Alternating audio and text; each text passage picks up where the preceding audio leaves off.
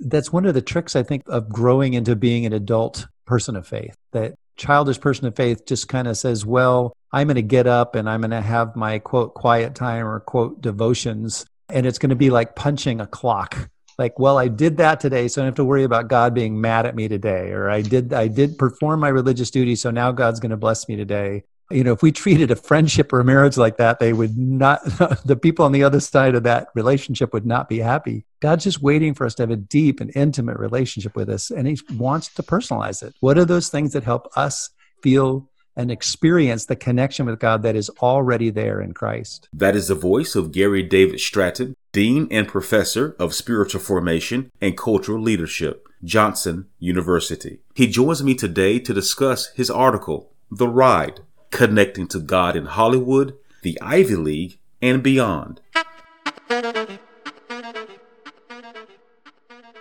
You're listening to the podcast with John C. Lemon.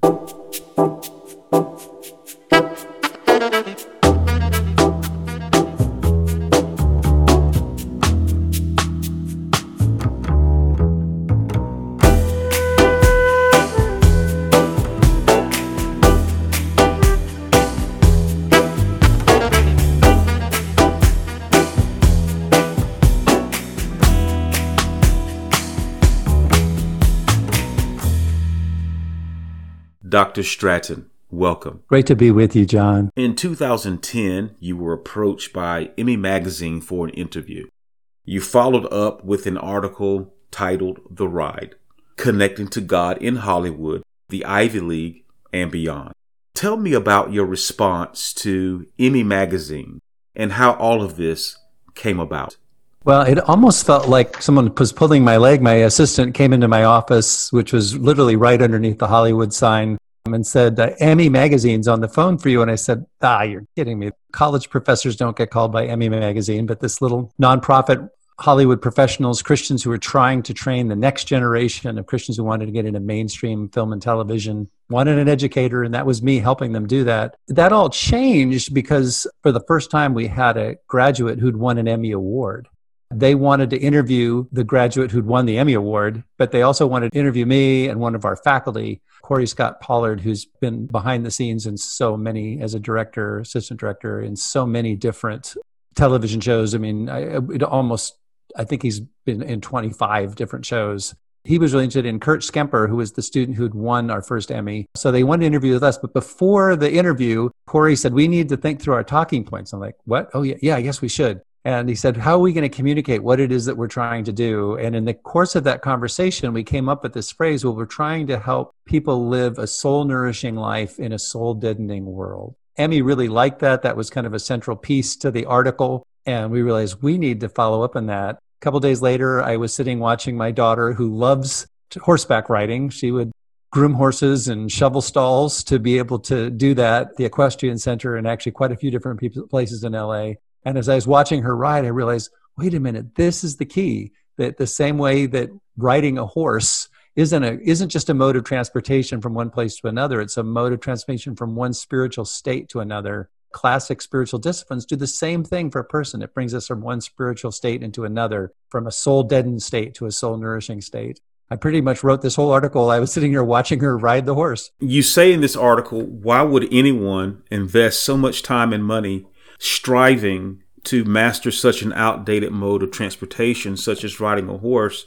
And you use that as a segue to talk about spiritual formation and spiritual disciplines and how people may find that to be outdated or perhaps even antiquated. How did you make that connection? Yeah, the Equestrian Center actually sits right where two of the major freeways in Los Angeles come together. And so traffic is just zipping by at, 65, 70, 80 miles an hour. And I realized how silly someone driving by that fast would think it is to learn to ride a horse. Because they would think, if I'm going to try to get from Hollywood to Pasadena, give me a Jag and I can get there a lot faster. That our modern life is just like that. This super busy, rushing all the time, full of hurry, full of anxiety. And that we need those disciplines that actually slow us down, that center us, that connect us first to our humanity, first to the fact that we are spiritual beings. And then they actually have the potential to connect us to God. What kind of things in life deaden our soul? What kind of things will we put in the category, if we were categorizing things that deaden our soul? I'm going to say, here's what's interesting about it. It isn't always so much the things as it is our response and our presence within them. Two people could face a tremendous tragedy, and they're not necessarily soul deadening. What's soul deadening is our turning from our true spiritual being, from our true connectedness to one another, to our true connectedness to God, to our true connectedness to nature, to our true connectedness to the common good of those around us. These very, deep spiritual concepts that are appreciated by people who are not just Christians, but people throughout history and through multiple religions and non-religious. What deadens us is when we give in the anxiety, we give into the self-centeredness, when life becomes all about us, when we have no place to pause, no place to reflect, no place and to be fully present to where we're at. One crazy spiritual discipline I tried in LA sounds so dumb, but I just said, I'm just going to try to drive the speed limit, which I thought nobody in LA drives the speed limit, but I will do, as a spiritual discipline, I will drive the speed limit and see what happens. Well, I would get to where I was going probably 5 or 10 minutes later, but I would get there actually in really good shape emotionally and spiritually. And then I was shocked to find out that my perception that everybody was going at this incredibly high speed was actually wrong. There were actually lots of people who were going the speed limit. I'm not saying we need to always do the speed limit. There probably are times when you shouldn't, but I'm just saying that when we rush, when we hurry, we lose track of the people around us, we lose track of what we're doing, and we actually often lose track of ourselves. The traffic in California is legendary. And perhaps there were days when you were being disciplined when you didn't want to. Right. Of course, sometimes the problem is the traffic's only going 5 miles an hour in a 70 mile per hour zone. But yeah, that's a whole nother story. You identify spiritual disciplines such as prayer, meditation, fasting, study, Torah study, as is stated in your article, and psalm singing. Even if that's off key, I imagine still good for you. What benefits do we get from prayer, meditation, fasting, study, and singing? Well, here's what's interesting. Andy Newberg, the University of Pennsylvania, and his research team, Andy would say, his research partner, whose name escapes me right now, it doesn't believe in God at all. Andy said he's open to the idea. But they said they do magnetic resonance images of brains of people doing that. And they can look at a brain and they can tell what the person's doing. They can tell whether they're meditating or praying or thinking or doing other things. He said, and there's something that even if there is no God, and even if no prayer ever gets answered, even if it doesn't release any supernatural resources in the world, physically, it is incredibly good for you. That when we turn our attention to the divine, when we meditate on scripture, that it does something that is really positive to our mental state, which is good for our entire body and our entire nervous system.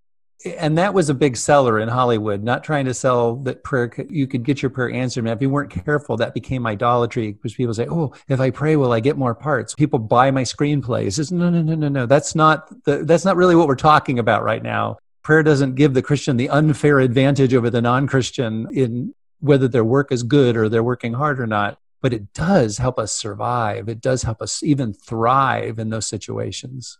And that brings us to a question presented by Susan Isaacs, an actress who appeared on Parks and Recreation. Would you accept God's call to Hollywood if you knew that you would only have 3 successful years out of a 30-year career?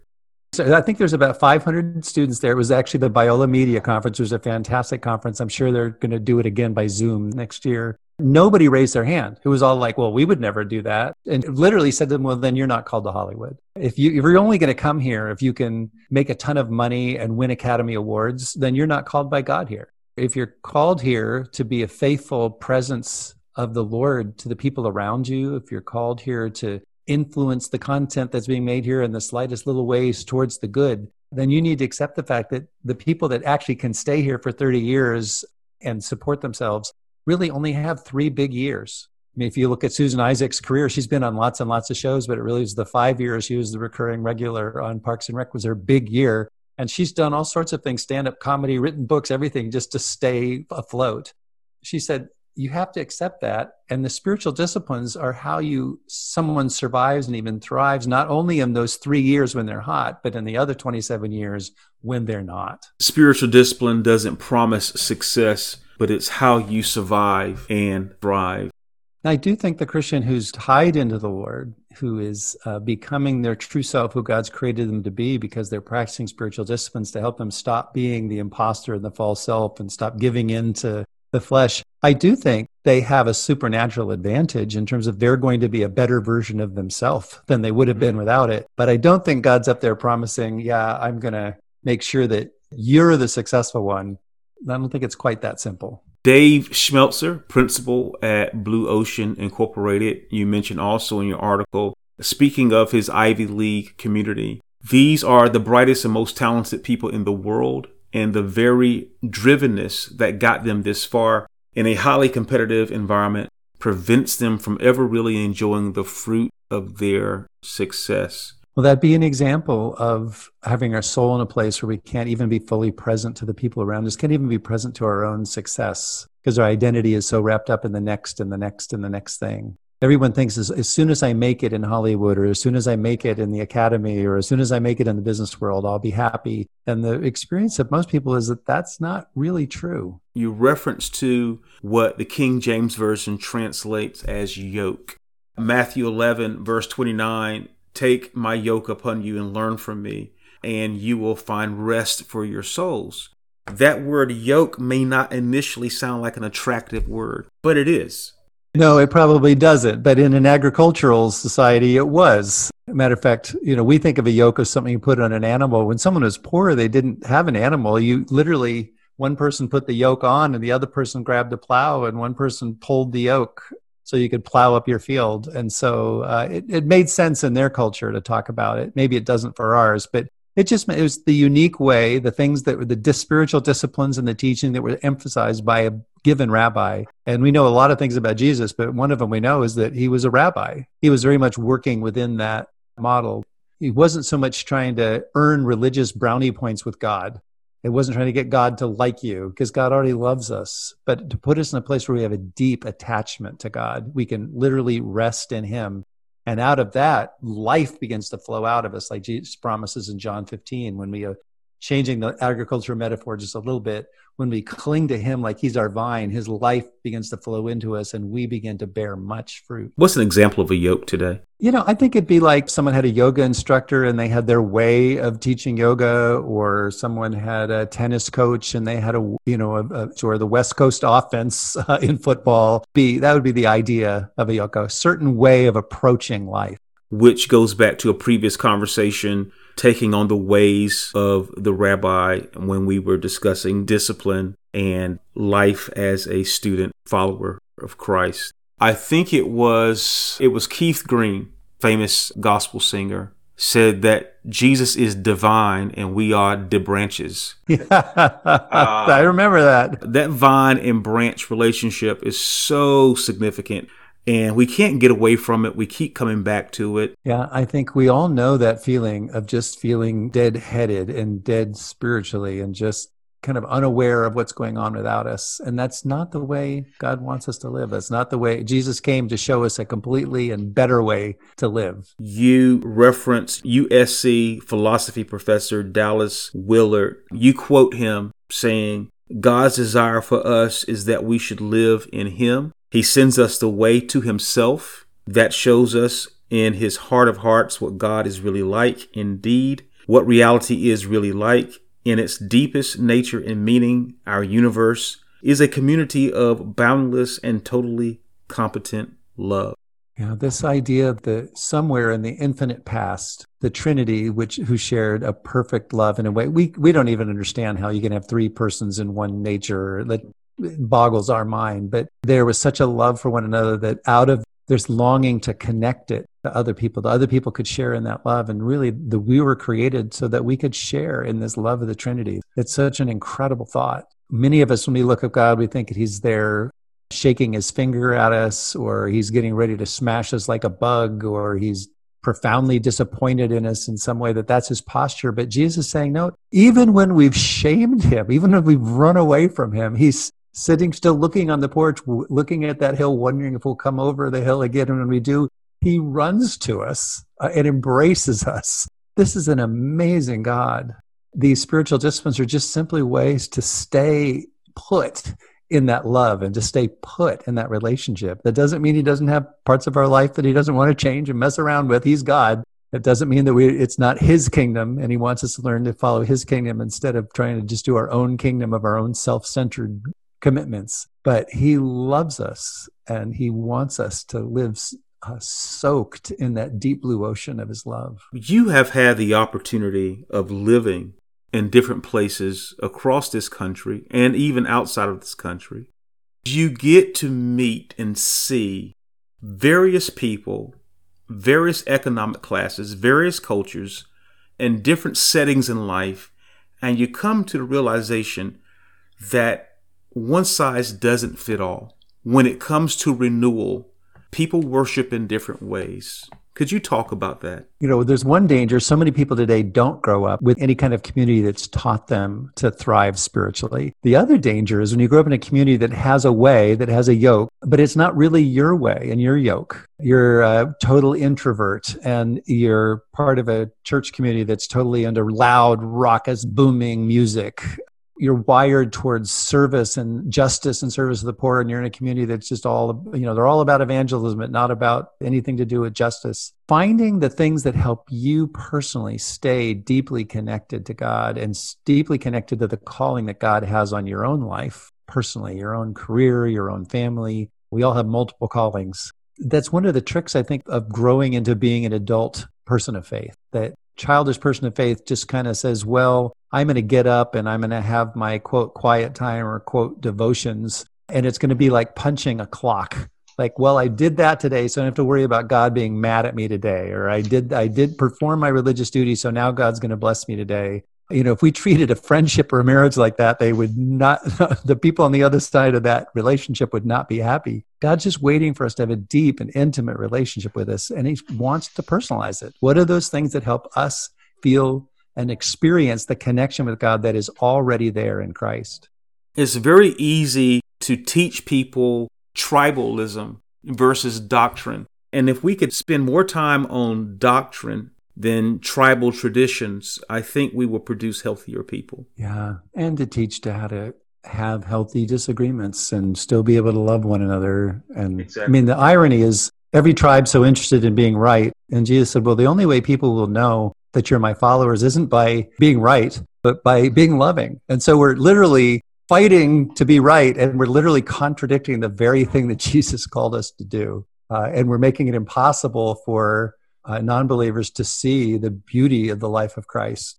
We've talked about this before. Make sure we're connected to those things that all believers in all times and all cultures have always seen as self-evident. But I think it's fine to have our individual viewpoints of things in our tribes. That's where we have the greatest opportunity to show our love for one another.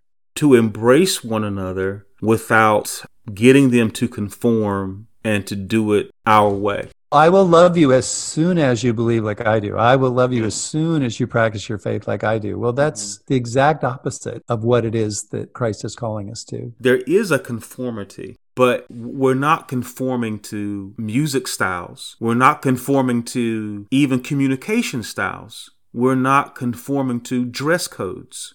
I'm one state over from you. That automatically means you eat certain food, you wear certain clothes, you talk a certain way, you think a certain way, you're entertained by certain things. And if you are somehow outside of that, then that's what you are. You are an outsider. As we are conforming to the person of Christ, we're not limited to cultures. It's astonishing how quickly, and this is where the spiritual disciplines and being spiritually grounded and actually following Christ and not just our tribe, or which is often our own preferences, is so important. I mean, one of the very first thing when we finally got his disciples picked, and he was going to start teaching them, this is the foundation of what it means to follow me. Probably about the first year Jesus was teaching, he was just proclaiming the good news of the kingdom coming. And now he's finally got his 12 picked.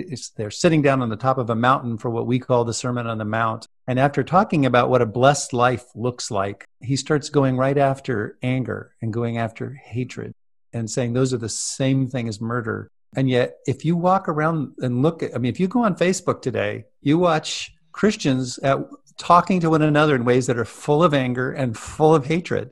And it is straight from the pit of hell. It is exactly the opposite of the way Jesus would want us to teach one another. But when we're not spiritually grounded, we're not connected to him, we become defensive because someone is threatening my sense of identity. My identity should be rooted in Christ. I just can't believe some of the things that I read. So I don't go on Facebook that often, I'll admit it. But when I do, I just shake my head and say, Lord, help us. I think it's very unfortunate anytime we behave in such a way that misrepresents Christ. I think of Mahatma Gandhi. I think of what he said, that I would be a Christian if it were not for Christians. The gospel message is a beautiful message, but I see so much misrepresentation. It makes me doubt the message because of those representing the message or claiming to represent the message.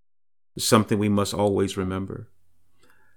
The spiritual disciplines help us to find those pathways that best help us connect to God, who loves us unconditionally. They don't earn us points, but it allows us to find a pathway to his love that's already existent and unconditional. Yeah. To follow Jesus is to follow Jesus, is to be in relationship with him, is to abide in his presence, is to master his teachings, to follow his rule of life, his way, his yoke. And I would love to see a renewal, a revival of truly biblical faith, as opposed to so much what we see today that is fighting over things that I'm sure Jesus cares about, but I'm not sure he wants them to divide us. The article is titled The Ride, Connecting to God in Hollywood, the Ivy League, and Beyond. Dr. Stratton, thank you for dropping by for today's conversation. Oh, thanks so much. It's always great to be with you. Gary David Stratton, Dean and Professor of Spiritual Formation and Cultural Leadership, Johnson University. For additional information on spiritual disciplines, visit GaryDavidStratton.com.